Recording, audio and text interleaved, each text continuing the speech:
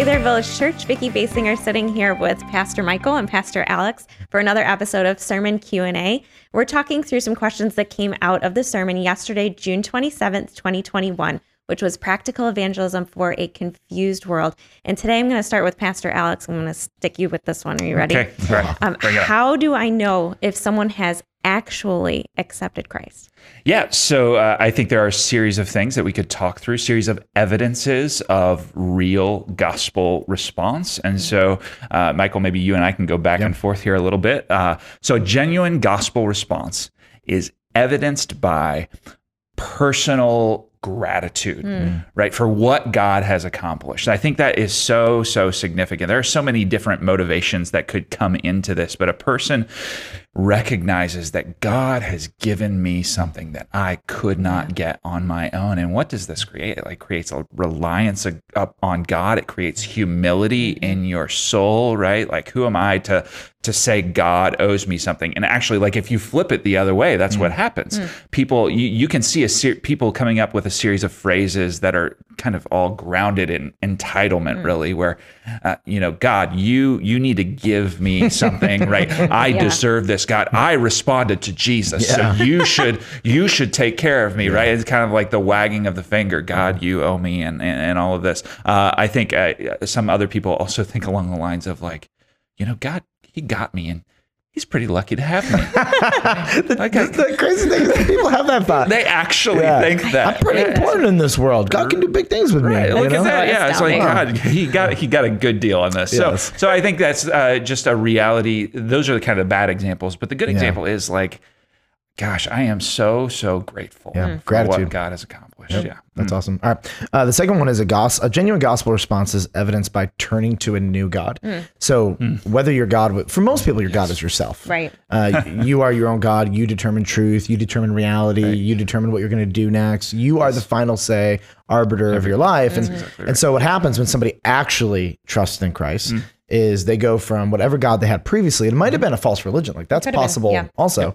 But the biblical God, Father, Son, Spirit, under the lordship of Jesus Christ, becomes your new God. Yes. And the Bible, in behalf of God, determines what is your new reality. What is truth, what you do. The Holy Spirit inside of you now is the primary leader for stuff the Bible doesn't speak to. So you really do transform and turn to a new God completely. And I want to see in a conversion, are you willing to lay aside your views on things and then submit to the Bible's views on things? I think that actually, as we talk about the evidences we're turning to a new God, that is the evidence of the evidence. Are they willing, when they see the Word of God teach something clearly, to submit to that? That's really right. big. And it's not like all of that stuff has to be resolved at conversion. Right. But the question is, when you are confronted with biblical truth, are you going to say, I had a friend of mine, a guy that I pastor with at my church, who says, when I came to God, I had to decide, you are God, I am not.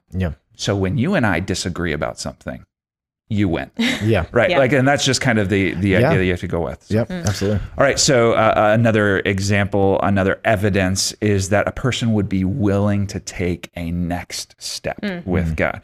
All right. Repentance, I think, is a really good example of this. When we are stuck in something that we should not be stuck in, we recognize, okay, this is not where God wants me to be, and I am willing to actually now do something about that. Or, even being a part of a church body, I recognize that, from a place of gratefulness, right? What God has done, these are the people God has called me to love. So maybe I would take a next step of serving with that church body, take a next step of, building relationships with Christians. The idea is the Christian life is full of all of these next steps, and we never stop taking next steps. So the more that we take those are evidence that's kind of the good works that the Bible talks about. Yeah, it's interesting because all these kind of build, because when we talk about turning to a new God, you're living under new authority. And when you come to Christ, if the Bible says, get baptized, well, no, I'm not getting baptized. I don't want my friends to see. Right. Well, why?